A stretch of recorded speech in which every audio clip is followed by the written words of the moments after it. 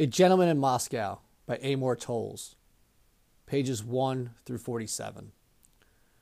As we embark on this spring semester and our study of A Gentleman in Moscow, it's very important that we take the time to understand a little bit of historical perspective on the novel. So we're going to be doing that in class, but as much as the historical perspective is important, and we spent a lot of time this year going over the background and what was going on while these writers were writing these pieces of work, we also are going to spend some time with this novel reviewing it, just the text for the sake of the text. And as history is introduced to us, kind of taking those opportunities to explore those avenues. So I'm not going to go over months of Russian history to kind of get us to this point in 1922 in Moscow, but we are going to kind of explore those options as they come our way. Right away, the one thing I want us to understand as we read this novel is Count Alexander Rostov is this tremendously insightful individual. He's very well polished. He is from the upper class in a way that is very unique to Europe, okay? Very unique to Russia. And obviously during this time period of civil unrest was a type of person that the Russian society was trying to eliminate.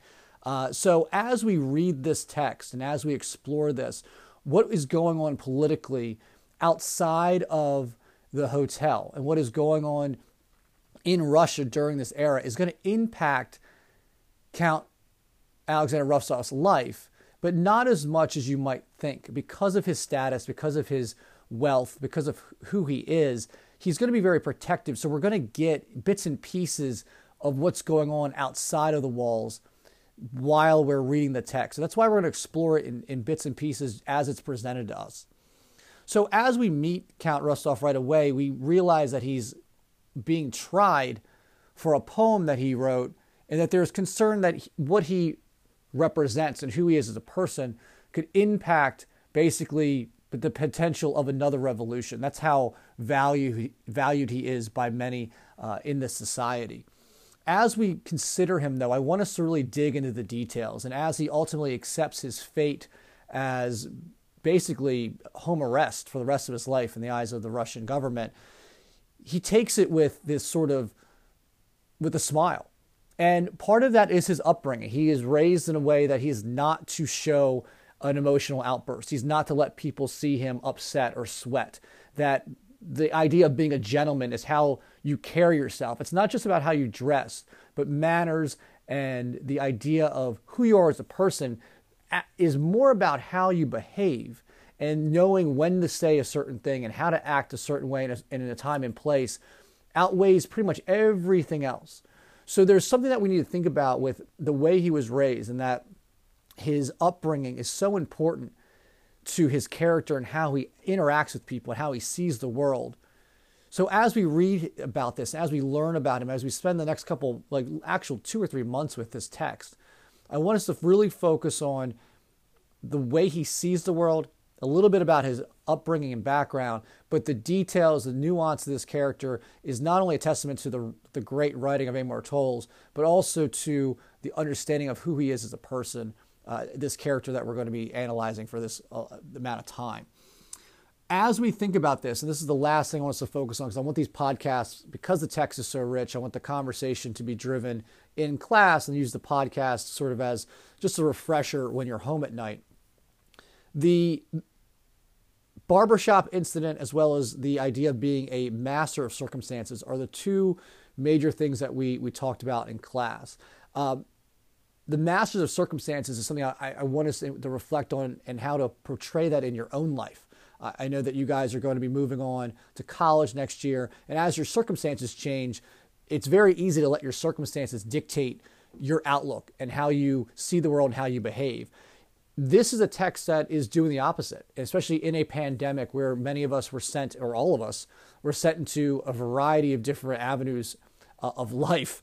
It's important to understand that the idea of becoming a master of your circumstances, taking what is given to you and then trying to flip it so that you're controlling it, you're dictating it, is really both impressive, but also a really great life lesson to take away from this novel. And I want us to apply that and to see how committed he is to that throughout the entire novel. Because like anyone else, and this is why this character feels so real so often as we read this, there's going to be moments when life is going to get the best of him. And he's not always going to be a master of his circumstances.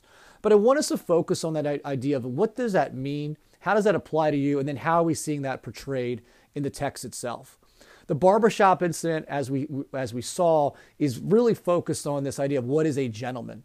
And when the man chops part of his mustache off, it's a very interesting reaction he has. While it is disrespectful, he knows that sort of physical confrontation is not something that at this time of his life is something that he's going to pursue.